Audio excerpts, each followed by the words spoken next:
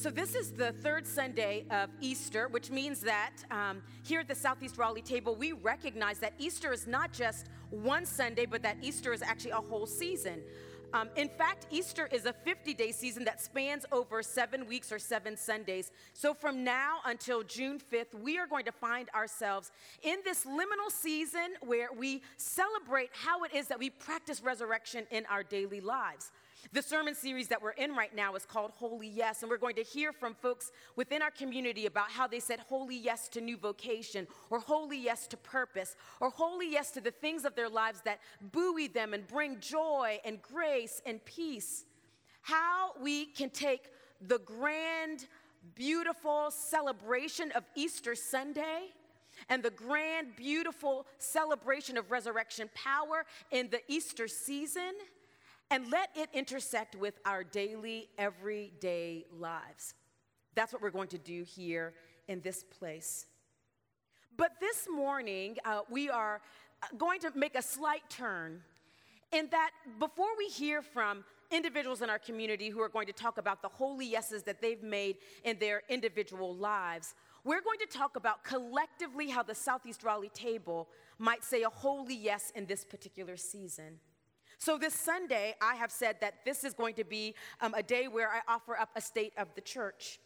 Now, I realize there always has to be a great level of trust whenever I get to be the sole voice to speak on behalf of our whole community. But I want you to know this. I don't take this moment lightly, that this isn't just what Lisa wants. But after sitting in times of silence and solitude and prayer, and having conversations with you, and needing to listen to the voice of God, the things that I'm going to share with you today are the things that keep coming up over and over and over again. And I recognize that this indeed isn't just something that I have been musing on, but the way in which God might be speaking in us and also through us, that we might know a grand vision and also purpose for our lives in this place. So these are not just my words. This is a collective word, but I do pray that you would trust that because my mouth is going to be the one that is moving, that I don't take it too lightly how I speak about our community. This is also the start of a new month. And for our Nigerian brothers and sisters, for our Nigerian siblings, they will typically offer up these greetings, Happy New Month, on the first day of any new month, which is kind of a reminder that the start of a new month can become a start for us to remember some new beginnings. And so it felt right that we would offer up the state of the church on May 1st, that we might remind ourselves that always we begin again. So these words, even though they're not coming at the beginning of the year, that even though they're situated in the 5th month of 2022, that this might be a word in due season for each and every one of us. I sense today for our church that we are sitting at the cusp of some new realities. And I pray that that would bring our hearts great joy. I want you to hear now from Exodus chapter 16, the 1st through the 7th verses. This particular passage of scripture might be familiar to you, and that this is kind of the beginning of the Israelites' journey in the wilderness. They had been enslaved in Egypt, and Moses, who is the great liberator, has brought them out of Egypt, and now they are finding themselves trekking toward the promised land. You may know that it takes them 40 years to get to this great promised land. And all the while, they are so human during this journey. And all the while, God is so God during this journey. So hear now these words in Exodus chapter 16, beginning with the first verse. And it says this: The whole congregation of the Israelites set out from Elim, and Israel came to the wilderness of Sin, which is between Elim and Sinai, on the 15th day of the 2nd month after they had departed from the land of Egypt. The whole congregation of the Israelites complained against Moses and Aaron in the wilderness. You know how we get when we're on trips. And the Israelites said to them, If only we had died by the hand of the Lord in the land of Egypt, when we sat by the flesh pots and ate our fill of bread. For you have brought us out into this wilderness to kill this whole assembly with hunger." Then the Lord said to Moses, "I'm going to rain bread from heaven for you, and each day the people shall go out and gather enough for the day. In that way I will test them, whether they will follow my instruction or not. On the 6th day, when they prepare what they bring in, it will be twice as much as they gather on other days." So Moses and Aaron said to all the Israelites, "In the evening you shall know that it was the Lord who brought you out of the land of Egypt.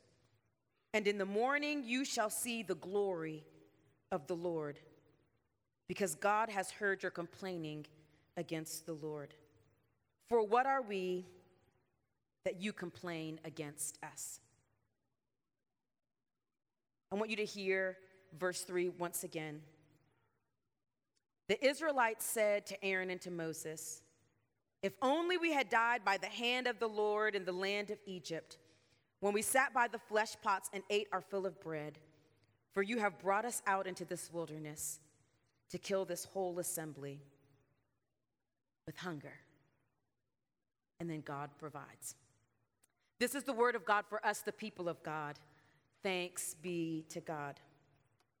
You know, most great epiphanies happen when you're having conversations with people in the parking lot. I've just made up my mind that that's so. And a couple of weeks ago, I was actually in the parking lot of my gym talking to a member of this congregation who also happens to work at the same gym with me. And as we were talking about how the last couple of months have been feeling, I told her that I feel personally like I'm at the train station and that all the people around me have their bags packed with a one-way ticket wanting to go to Egypt, and I'm waiting for the train that's going to take us to the promised land.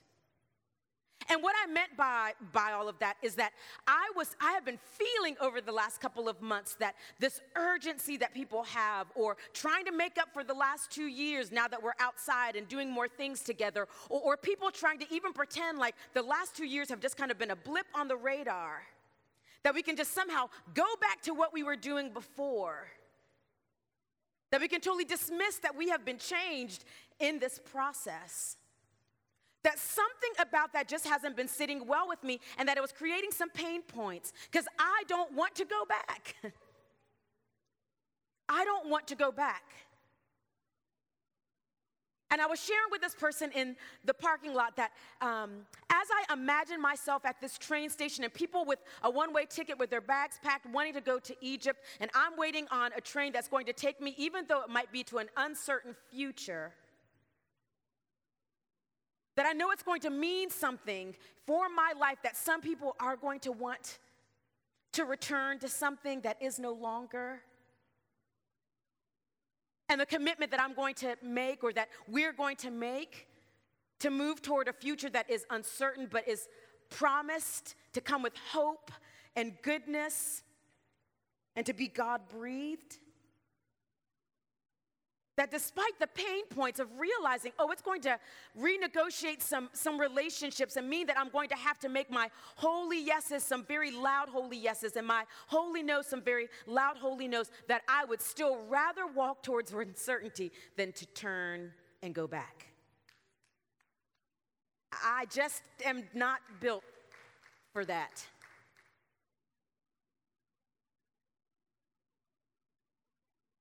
In that conversation, I was drawn from the imagery of this Exodus narrative that we find here in Exodus chapter 16. Actually, it begins with Exodus chapter 14 to Exodus chapter 16. The Israelites have not been in the wilderness for a very long time. They're really at the beginning of their 40-year journey through the wilderness, but already they're having a crisis. They're recognizing this pain point because they're in a moment of uncertainty and a moment of doubt. I don't necessarily think that it's a faith crisis, but I do think that it's a crisis of imagination. Because as soon as they begin to experience pain or discomfort, as soon as their bellies begin to grumble and to rumble, as soon as things start to not seem quite like those high, beautiful words that Moses said to them about what it would look like for them to get to the promised land, the Israelites make two moves. Their instinct is either to want to go back to Egypt or to romanticize Egypt. When they have a thwarted imagination, whenever there is a pain point or discomfort, they romanticize the place of their oppression. Or they want to about face and walk back to the place of their oppression. In chapter 14 in Exodus, it says that when Pharaoh's army is kind of like closing in on the Israelites, they turn to Moses and they say, "Were there not enough graves in Egypt for us?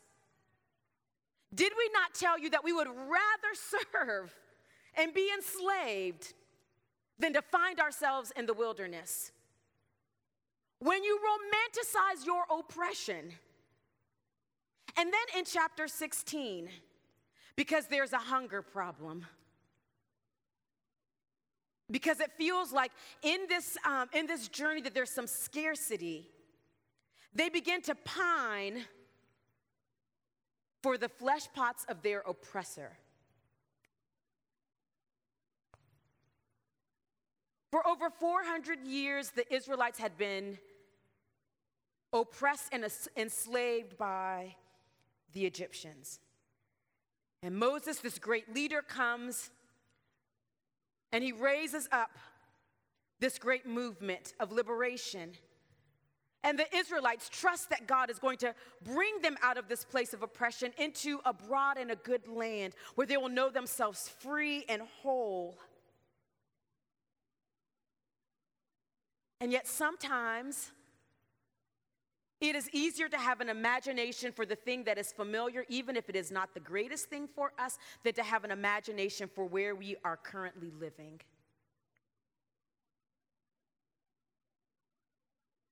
Reverend Tanetta Landis Aina asked this question to the church, that like the Israelites, can we commit to an imagination for the in-between?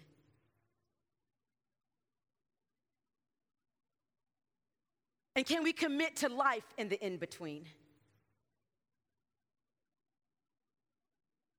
Sometimes turning back to the old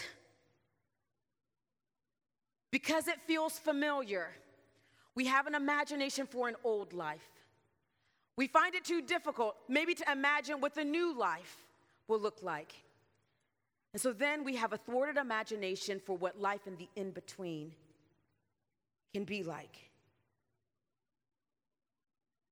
The Israelites had a hard time believing that the wilderness could be a place where God's glory could be revealed in the morning and that God could show up in the evening. They had a hard time believing that in the wilderness that they could know themselves loved and whole. They had a hard time believing that in the wilderness that God would provide manna, bread from heaven, that they may not know that they live out of a place of scarcity, but instead because of a God who is good, they always get to live out of a place of abundance. They had a hard time committing to an imagination of the in-between. And when we don't have an imagination for what it might look like to live in the in-between, whenever we experience pain points, we will pine for the things of old.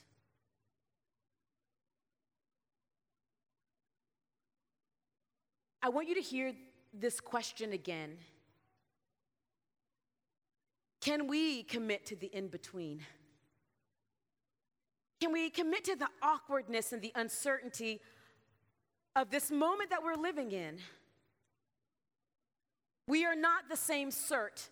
We are not the same Southeast Raleigh table that sat in this space on March 8th, 2020.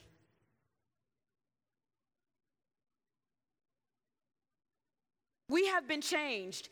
Each and every one of us have been changed. There is something about the way in which we understand survival and flourishing. There is something different in the ways in which we understand connection and also what is liberation and also what is good for us. We understand these realities very differently 2 years later than when we were sitting in this place on March 8th, 2020, which was the last worship service that we had before we took shelter in place.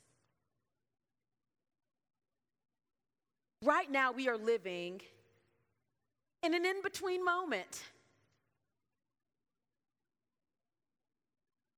There is no roadmap for this in-between moment. I did not take a class in seminary for this in-between moment. All the podcasts, all the Instagram posts, all the books, all the scholars cannot tell me exactly what we need to do in this moment. But what I know about this moment, this in-between moment, where we're not going to go back and we're not quite sure of what is before us, that God will reveal God's self in the morning, and in the evening, the Lord will show up. But that means we have to commit ourselves to having an imagination, friends, for the in-between. And we have to commit ourselves to journeying in the in-between. And so here's my pivot. There are 3 things that as I've been thinking over the last 5 months, I believe that God is calling us to have a new imagination for here in this place. The first one is to have a holy yes for our connection and our community within these 4 walls, because it will affect our relationship with community beyond these 4 walls. One thing that I hear over and over again about the Southeast Raleigh table that is not oftentimes said about other church communities is that people know our impact beyond these 4 walls. People know what we're up to.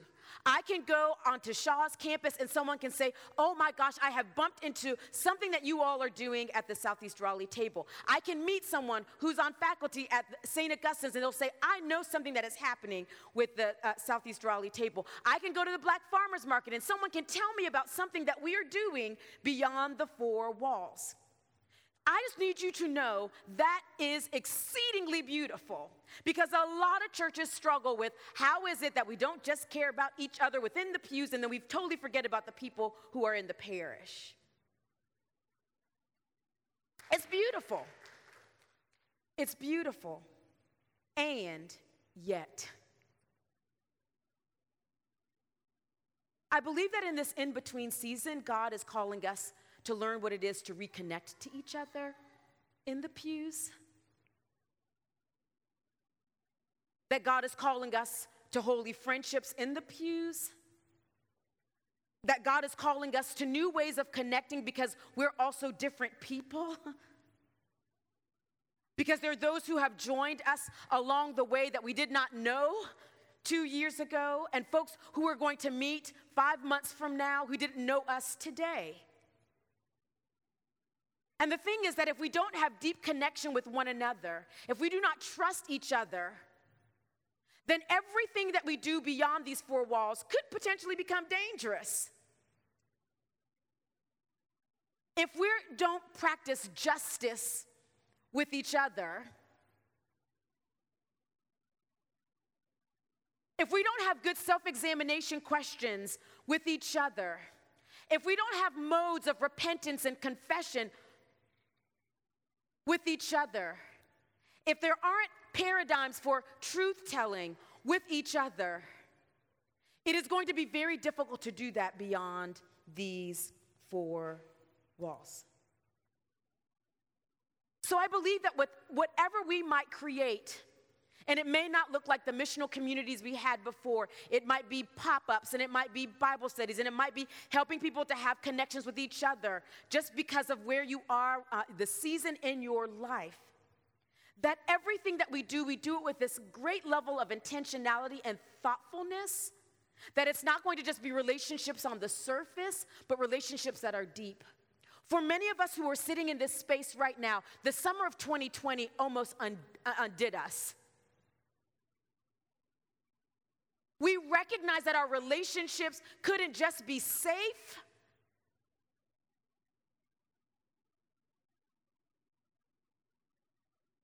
They needed to be holy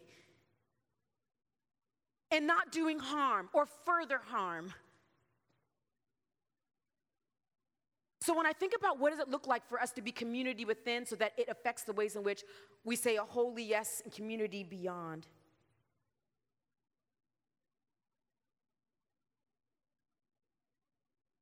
As Adrienne Marie Brown says, can the church see itself as an emancipatory space? That the things that we do free us and liberate us? Can the Southeast Raleigh table believe, and I really do think that we are truly set up to be a subversive presence in the world. That's a good thing. That we don't dress like empire, that we don't act like empire, that we don't do like empire, but that we actually struggle and wrestle towards fumbling towards repair and having means of like justice in our relationship, that we look like kingdom in this place. That we might be a place that every single thing we do in regard to spiritual formation also turns into transformative justice in the world. And that we feel ourselves freed up to take ownership not only of our personal healing, but also of our collective healing. I want to say something about our community within and our community beyond. We are a multi-church, meaning we recognize our multi-racialized identities and sexual orientations, how we show up in the world based off of gender and socioeconomic status and abilities. And the thing is, people love to celebrate multi-churches when we take good pictures with each other. It is hard, friends, to be committed to the in-between and a multi-space. It is easy to say that we make space for each other. It's a different thing to literally live in a way that everyone can live well.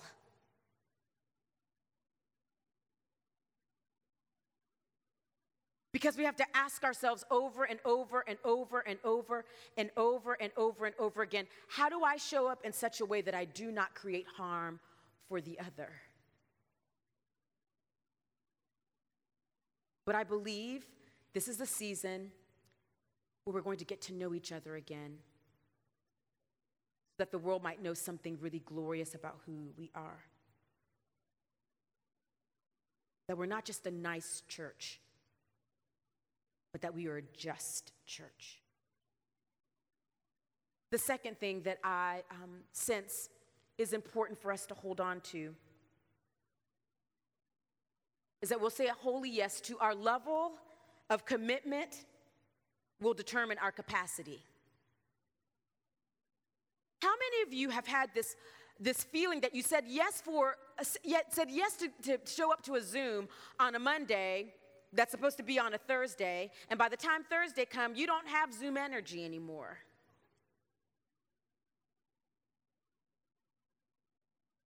We are different even in our capacity and our ways of commitment and showing up. And over the course of the last 2 years, in many ways, the Southeast Raleigh table became very kind of staff forward in what we did. Our staff created videos, our staff reached out to folks to be a part of the videos. We didn't get to come and do things in person. And in many ways, staff was like the hospitality team. We set things up, we tear things down. We became very staff forward. It was just the way in which it had to be over the last 2 years. And now as we're coming back and we're inviting ourselves into saying yes, where we feel like our gifts can best be used in the life of the church, we're all recognizing that we have different levels of energy for our yes. There are things that we wanted to give ourselves to maybe 3 years ago that we're not quite sure that we have enough margin to do that now. But I believe that God is calling each and every one of us to share something of ourselves in this place. But in order to be also right-sized and human-sized, is that we will just realize that in any particular season that we are journeying in at the Southeast Raleigh table, That whatever our level of commitment might look like in that season, that will determine our capacity for what we do. So that we're not doing more than what we can actually hold. That we're not trying to focus on 15 things, but maybe we focus on 1 or 2 or 3 things. Maybe such a time as our energy levels look a little bit different, or we recognize that maybe we didn't need to be doing 25 things at the same time, all of the time. We're going to feel out what our holy yeses need to be in this place and what our holy no's need to be in this place. How we might build back our teams and our committees. How we might renew our partnerships with the historically black colleges in our community and also the elementary schools that we come alongside.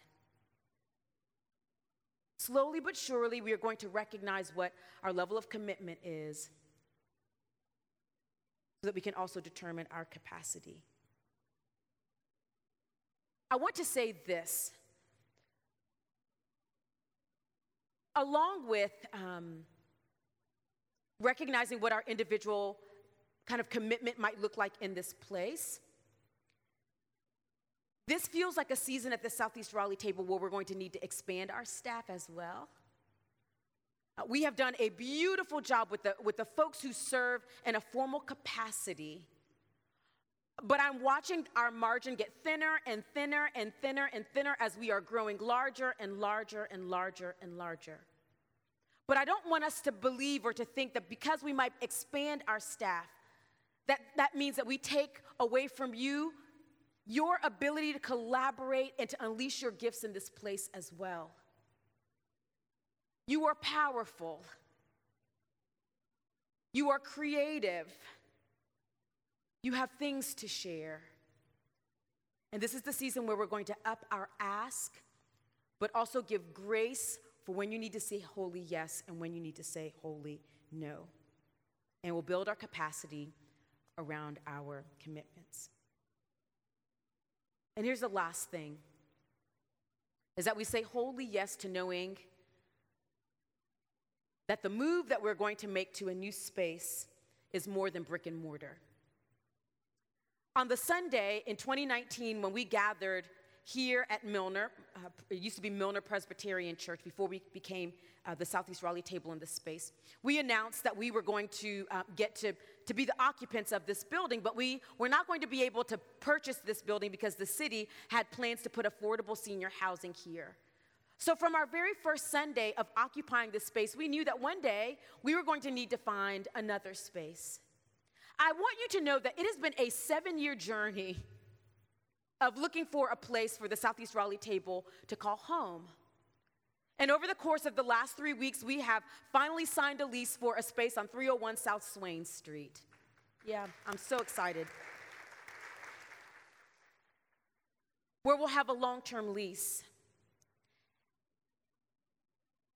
The journey has not been easy. Because along the journey, we have recognized how hard it is. Want to broker real estate in Wake County, how hard it is to broker real estate in Raleigh, how hard it is to broker real estate and to do it in a way that is just and that doesn't disenfranchise neighbors, how to look for real estate and do so in a way that is equitable and also allows us to continue to be good neighbors and to be good stewards. It has not been easy. But I want to thank our property search team, who all along the way prioritized people over property. Which means that sometimes we had to pivot and make different decisions and change and move and say no and cry and get creative and collaborate and meet neighbors and go slow. I want you to know that the property search team that you have here at the Southeast Raleigh table took into consideration all of the ways in which we honor people over property. And that is hard. It is so difficult. Our hope is that we'll be able to move into this space by midsummer. I'm not going to throw out a date because, as soon as you throw out a date, I'll be telling you something different.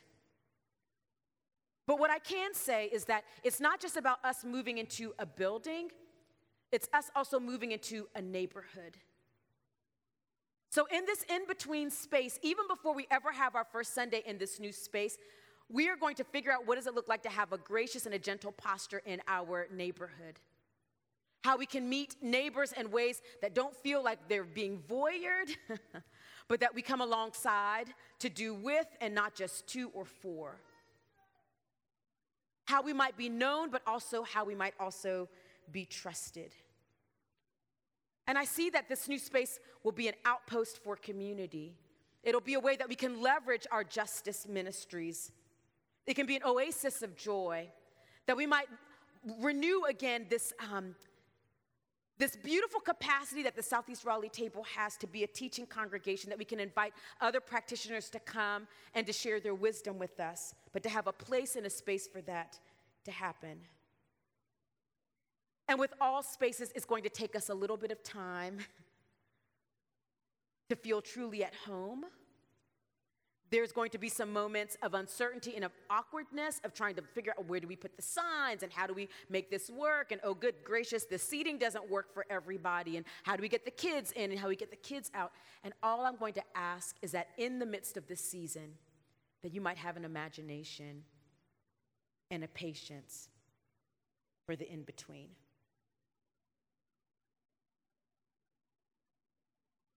I believe that you are here for a reason. I believe that God has a great vision and mission for us as a church community. I don't know that it looks like what it looked like 2 years ago.